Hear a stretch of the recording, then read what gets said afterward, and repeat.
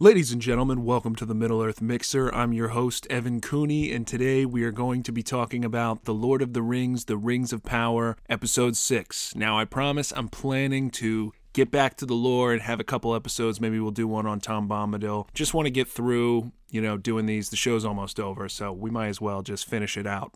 So this episode title is Udun. So first of all, Udun is the original fortress of Morgoth, all the way back when the world was lit, not even by the two trees, but by the two lamps prior to him destroying them. And so it's got a bunch of names. It's actually Sindarin for, I think, a pit or hell. It's also a geographic location in Mordor. It's kind of the front basin, like right behind the Black Gates. I think in this context, the episode is referring more to the general Sindarin version of hell.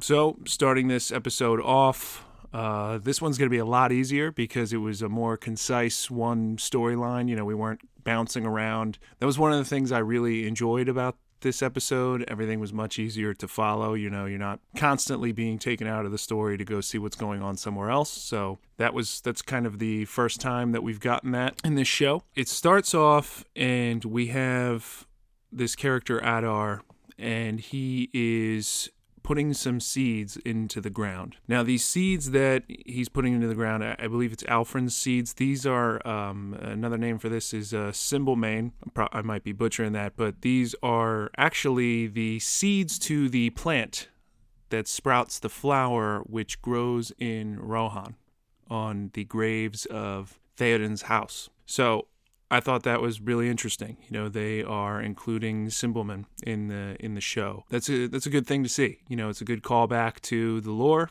It's a good callback to everything that flower represents. And he's kind of fumbling around in the dirt with these seeds, and he says something along the lines of new life in the face of death, which was interesting. And then he's kind of behind this tree, and then he comes out from behind that tree where he was doing that. Oh, the line was new life in defiance of death, and I think he says it in Quenya. And then he goes back around the trees and he gives this speech to the orcs, and we get a little bit of interesting geography, the geographic history of this group. Adar is giving this war speech to his orcs, and he says, we've all arrived here, brothers and sisters. But he says something interesting. He says, we've traveled from the Ered Mithrin to the Ethel Arned. Now, Ered Mithrin is a reference to the Grey Mountains. So this is interesting. If you look at a map of Middle-earth, he is saying that they have traveled all there to the Mordor general area, all the way from the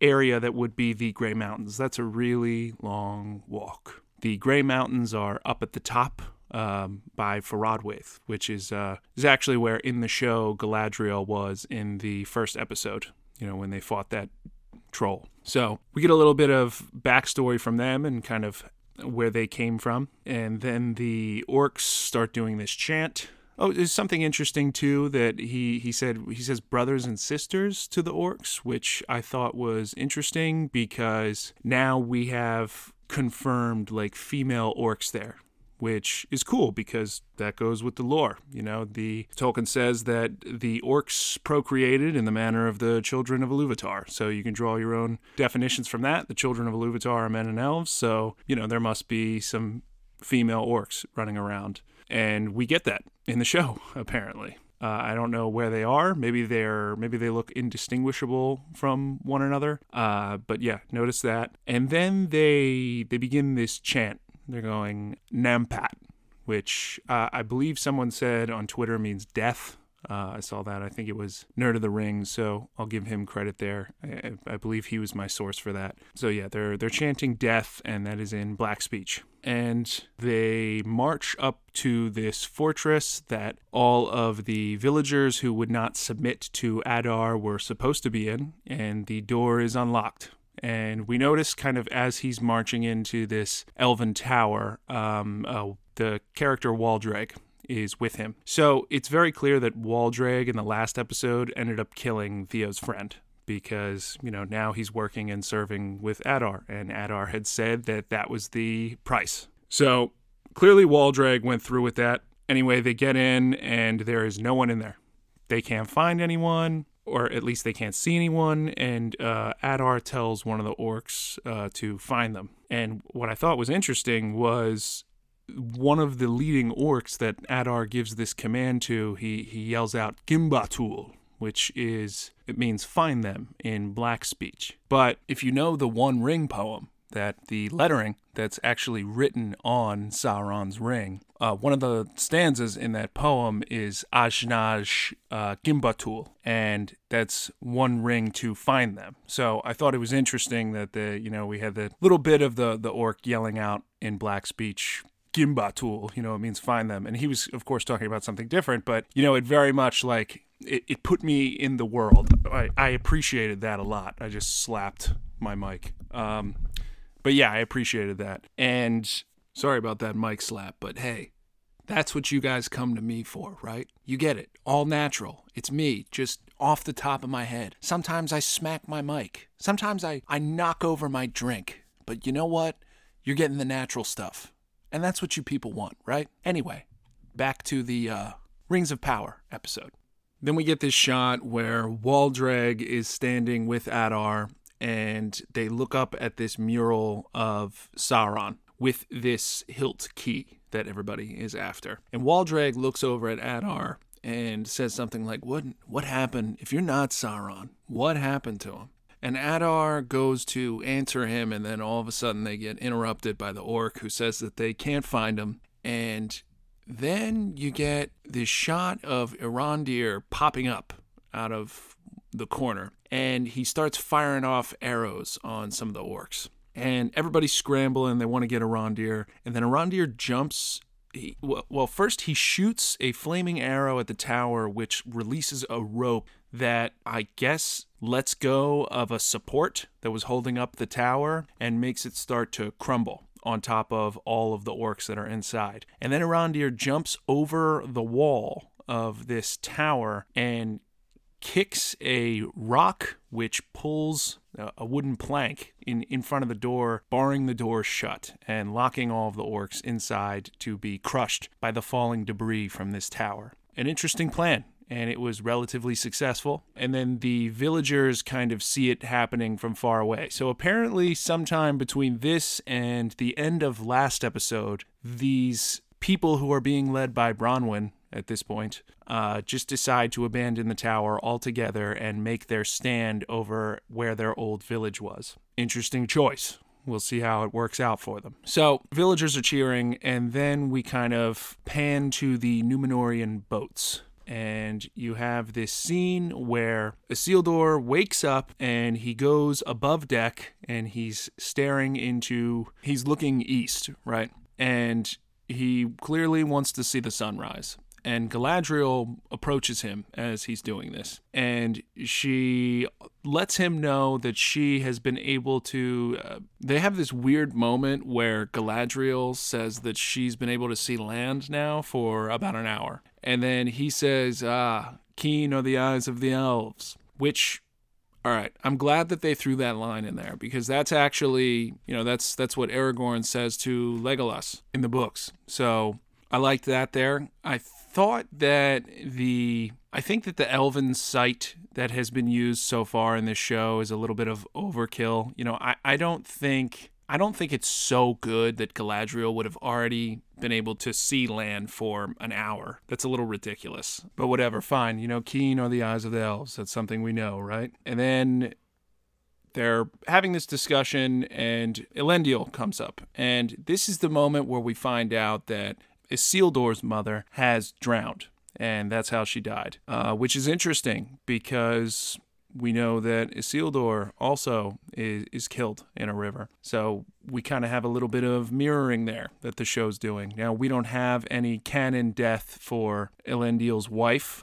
We don't know anything about Elendil's wife, really. So it's liberty that the show is taking that I'm totally okay with. And then we go back to the villagers, and Arondir is trying to break the hilt. And it immediately made me think of Gimli trying to break the One Ring. Conveniently, they can't do anything to break this powerful object. So, yeah, some derivative stuff there. But, that's fine. It can't be that easy, right? So they decide to hide it, right? Arondir takes the hilt and he goes to hide it, and then we see that Theo is watching him as he runs off to hide it, right? Theo being bad again. And then Arondir and Bronwyn have this moment by the tree where Arondir teaches her the tradition of what Adar is doing at the beginning of the episode, where he puts the Cymbalmane seeds into the ground and he says, "New life in defiance of death."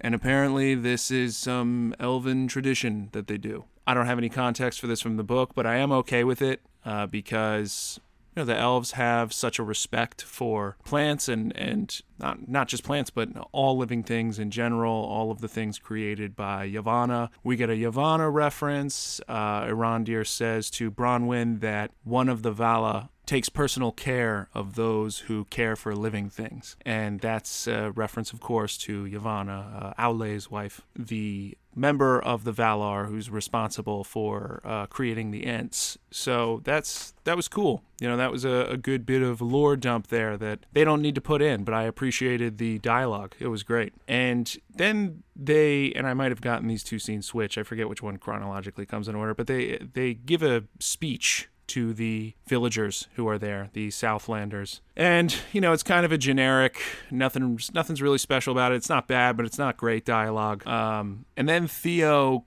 comes up to his mother, Bronwyn, after the speech is given, and he asks his mother if she recalls the thing that she used to say to him when he would have nightmares. And I really appreciated the fact that they inserted the line, the shadow is just a passing thing.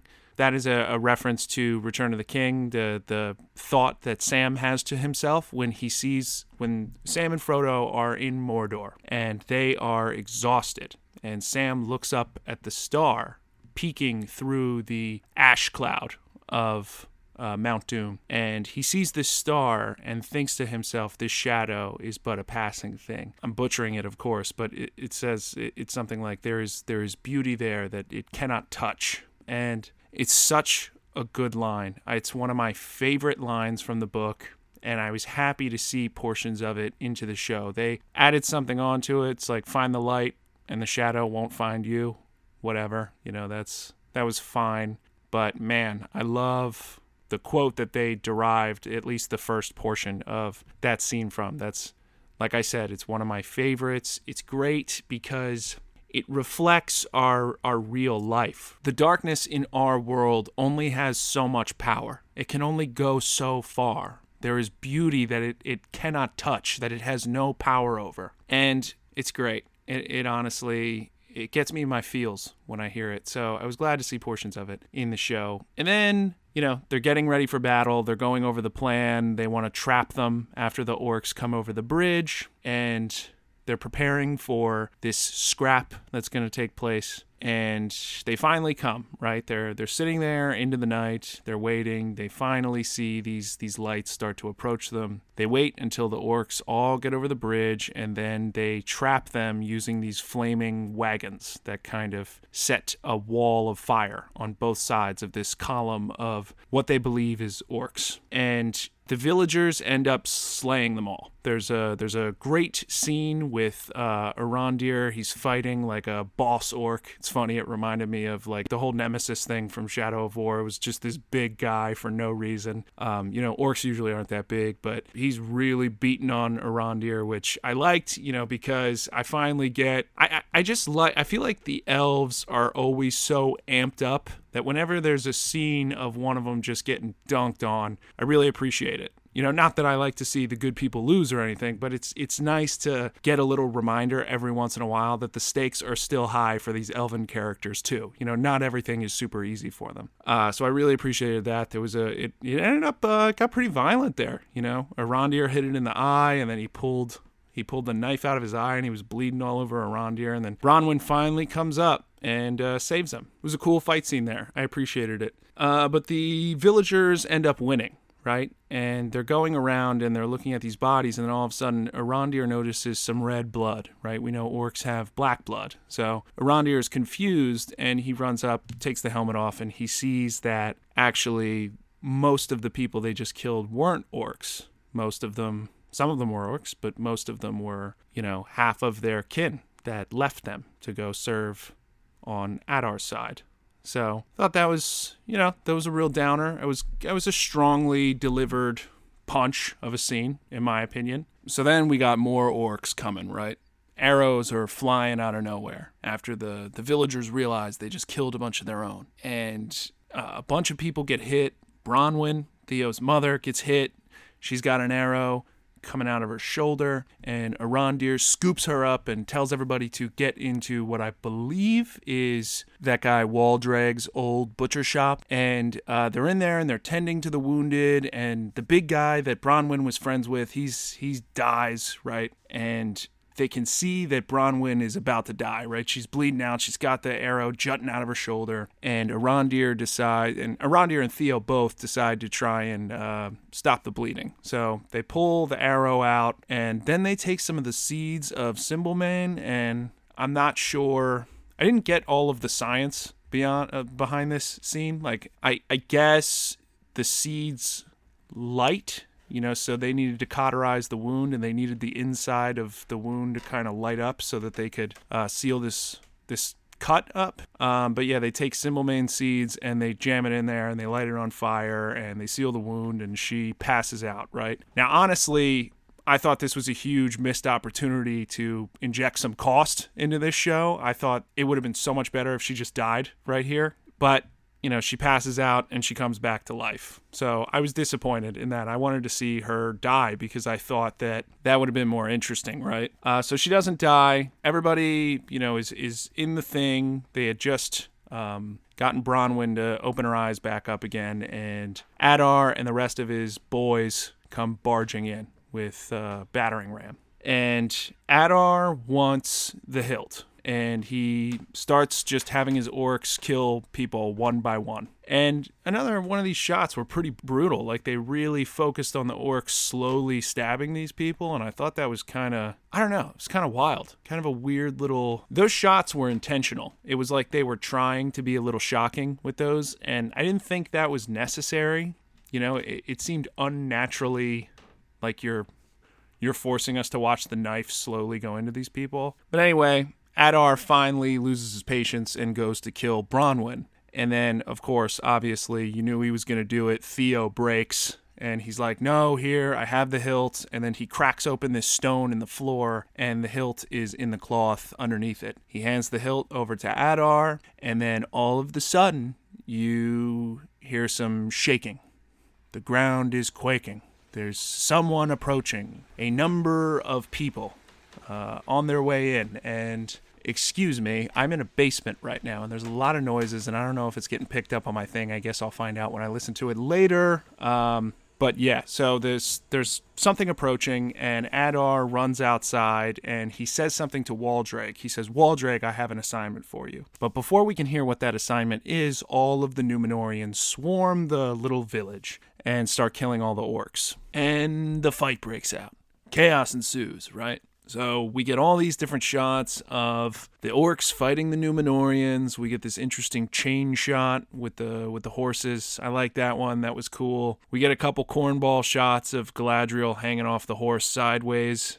Somebody made the point on Twitter that they thought it was okay the first time, and then the second time it was a little overkill, and I couldn't agree more. In the Two Towers, Legolas did a really ridiculous swing up onto the horse thing, and when I was a child, of course, I thought that was the coolest scene ever. But you watch it as an adult, and you're like, man, it's still the coolest scene ever. No, I'm just kidding. I feel like each elf is due at least one cool horse trick. But when you do the same one consecutively within, a minute of each other, it was a lot. So anyway, they're fighting, and Adar hops up on a Númenórean horse and jets.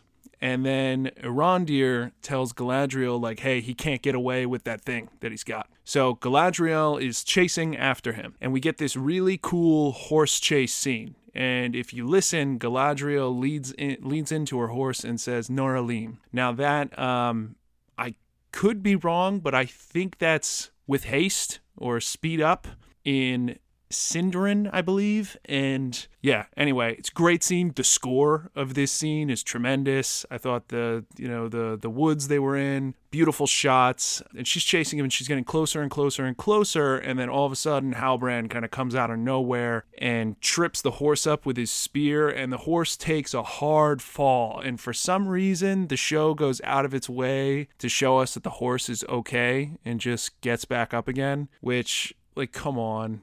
Why do you need to do that? It just, have there be some cost in this world. Like the same thing with Bronwyn's not dying. You know, I wish she would have died. It would have been so much cooler. Let this horse get wrecked. You know, who cares? It seemed intentional. Like they had to go out of their way to show us that the horse was fine. No horse violence was committed during this scene. Anyway, so Adar is crawling after falling off this horse towards what we think is the hilt. And Halbrand stabs him in the hand. And Halbrand's got him pinned. And he flips him over and he's like, "Do you remember me?" And Adar's like, "No." So he's like about to kill Adar because clearly Adar had wronged him in some way, and Galadriel screams at him to stop. She says, "No, we need him. We need him to talk." And Halbrand's like, "You don't know what he did." So I'm curious to see like what it was he actually did. And then it goes to the next scene where Galadriel and Halbrand are sitting on this rock together, and Galadriel tells Halbrand to, whatever he did, be rid of it. We still don't know what he did, right? We don't know how he survived. We don't know how Adar affected him so profoundly. Then they're having this moment together on the rock, and it almost seems like a romantic scene, but I feel like that was a misdirection. I think that the scene can be read another way. Halbrand says something like, "The feeling that I had when I was fighting by your side, I wish I could make that part of my being." And Galadriel responds with, "I felt it too." And then she goes to look at him for a second, and then they get interrupted by a Númenórean soldier who says that the queen wants to see Halbrand. I don't believe that the show is going to take them in a romantic direction. You know, that's too much. That would upset people way too much, you know. Celeborn has to come in somewhere, folks. So yeah, I think it can be read as like both of them were kind of feeling the providence of the moment. Like they're supposed to be fighting together for some cosmic reason. That's how I read that scene. So yeah, that happens, and then Halbrand goes to Queen Meriel, who is having a chat with Bronwyn about how, like, hey, you know, it's been great that you've been leading these people, and it's been a burden, but I have someone here who's going to lighten your load. Camera pans out, and Halbrand's right there, and Bronwyn notices this symbol on his belt, you know, the thing with that wolf-looking thing that's supposedly the symbol of the lost king of the Southlands. And apparently that's enough for all of these people. And of course, yeah, you know, he showed up with an army of Númenóreans. So, all right, he showed up with an army of Númenóreans who were ready to put a crown on his head. So, okay, I get how people would readily accept it, but I don't know. It's like, do these people even know who this guy is? I mean, how does someone had brought up online, you know, weren't they originally from the same village? Wasn't it like Horndon or something? Because the show had like implied that Halbrand was from there. How does nobody recognize him? Who is he? What happened? And I guess these are all things that the show, you know, these are questions that the show wants us to be asking, right? I just kind of thought it was silly how quickly everyone was just ready to accept him as their ruler. But again, they've been wanting a king for a long time, so it's easy to see how they'd be like, all right, this guy shows up with an army, he's our next king. But here's what I really wanted to get to right here. So we get Galadriel, who is now interrogating a captive Adar, and he's like cuffed to this support beam in a shed. And man, this is some really great dialogue here. They're talking, and Adar admits, you know, Galadriel suggested it. I was right, by the way, folks. Just want to throw that out there. As I said, I think that Adar was the first orc. I was right. Adar admits to being what Galadriel refers to as the sons of the dark, these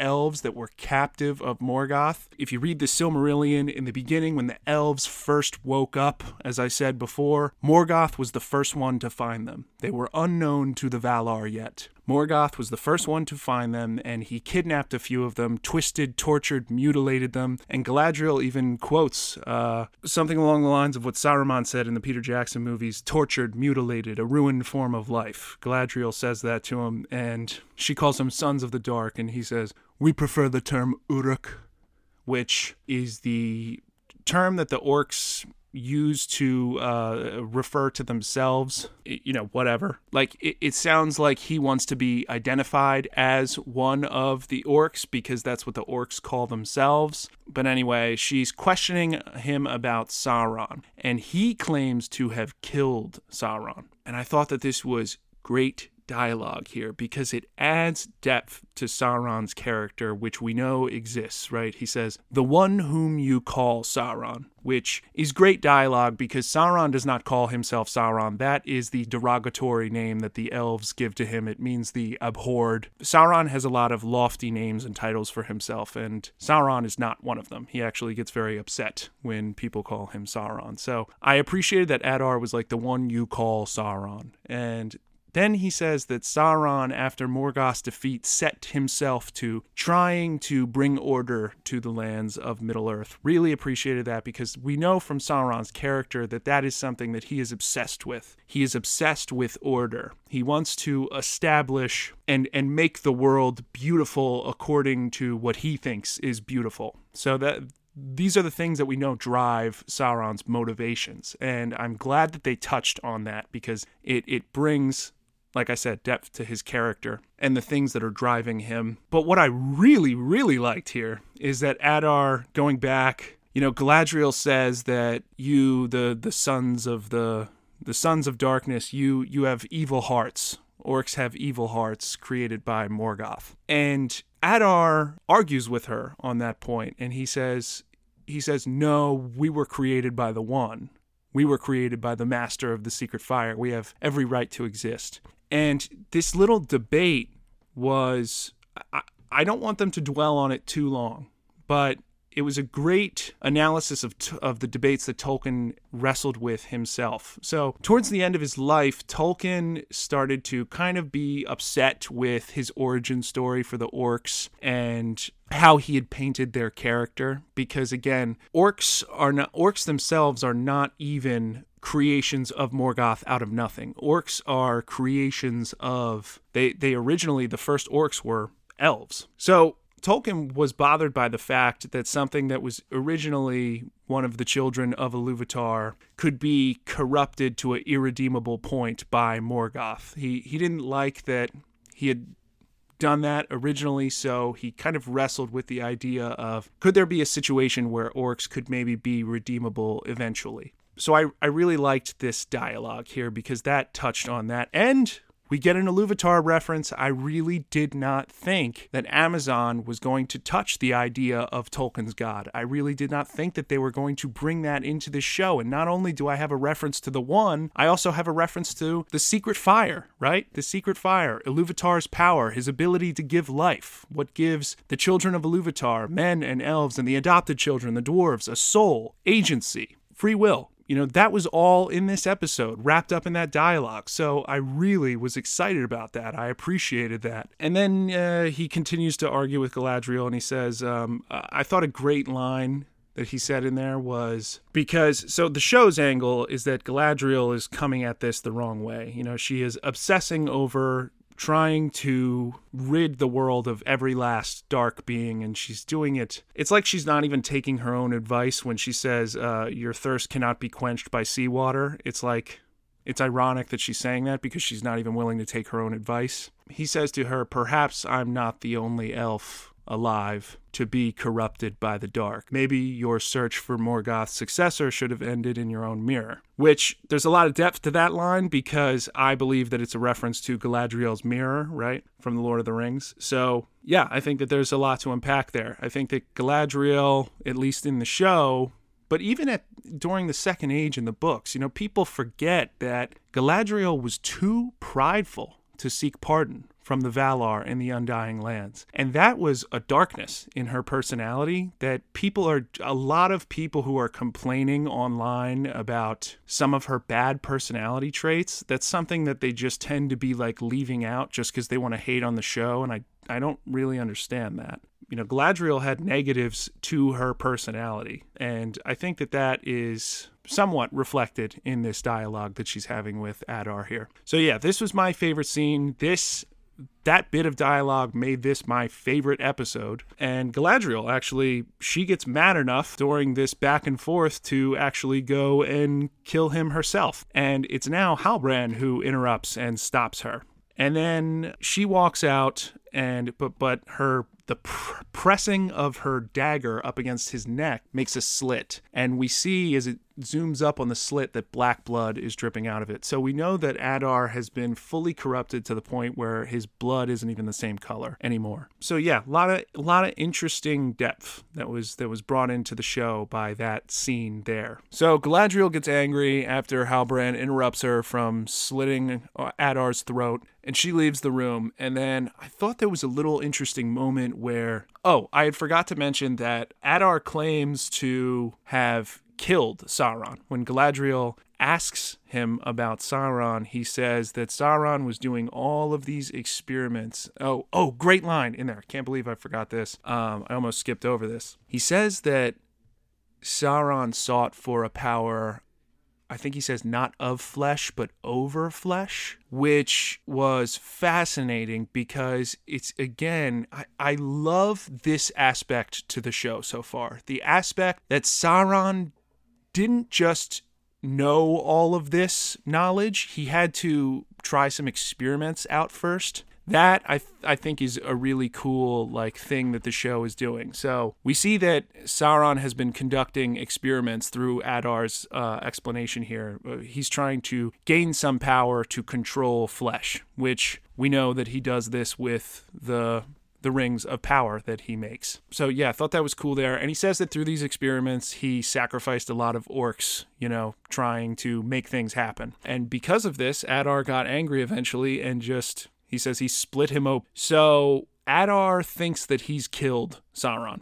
One, he's either lying, or two, he has just killed Sauron's corporeal form. And Sauron will eventually gather himself and have a new body and be in the show in whatever appearance he might take. But going along with that, I thought as Galadriel is leaving in this scene, you have this weird little moment where Adar kind of looks over at Halbrand as he's walking out and says, "Who are you?" And Halbrand doesn't answer, but Adar almost says it with this kind of mischievous tone, almost as if he's starting to expect Halbrand to be something that he might know. So is he seeing Halbrand as Sauron?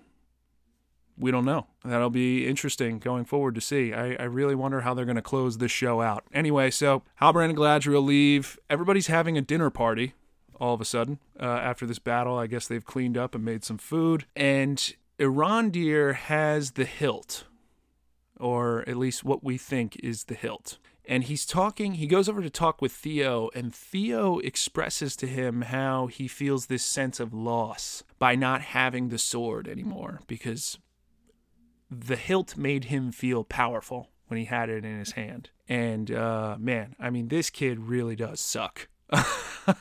But yeah, and Arondir does this completely inexplicable thing where he gives a child this great weapon, and he says, well, here, be rid of it. Give it back to the Númenóreans and tell them to just throw it overboard. This guy, he gives it to this little kid. I thought that was just so stupid.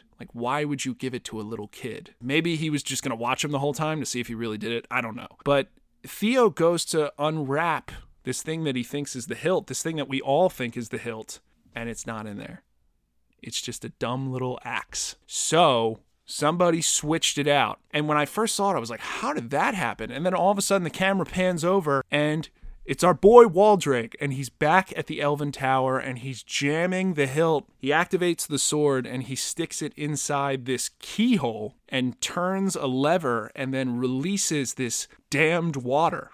And the water pours out all over the Mordor basin. And then we go back to the dinner party that's taking place, and we actually get a great scene between Isildur and Elendil. I thought it was really good. I've seen a lot of conflict between the two of them up until this point, so it was great to see a nice, passionate father-son moment between the two of them. And we get this shot where Elendil does a very Very reminiscent of the Peter Jackson movies where Aragorn's talking to the horse. He does a very similar thing, and it's funny because, I think somebody on Twitter had put them both side by side. They really do look like each other during this horse moment. I think that was a cool shot there. And then the horse is upset, and Elendil, who thinks that he can talk to the horse, clearly was not talking to the horse right, because he says that the horse is upset on behalf of Isildur and the wounds that he carries. And then you see, clearly, okay, now the horse is upset because something is happening underground and the horse can feel it. All of these trenches that the orcs have been digging fill up with this water that Waldreg has let loose. And all of the trenches are pointing directly towards Orad Ruin, or what we come to know as Mount Doom, right? And it goes under the water, and all of the steam and pressure that is created from this water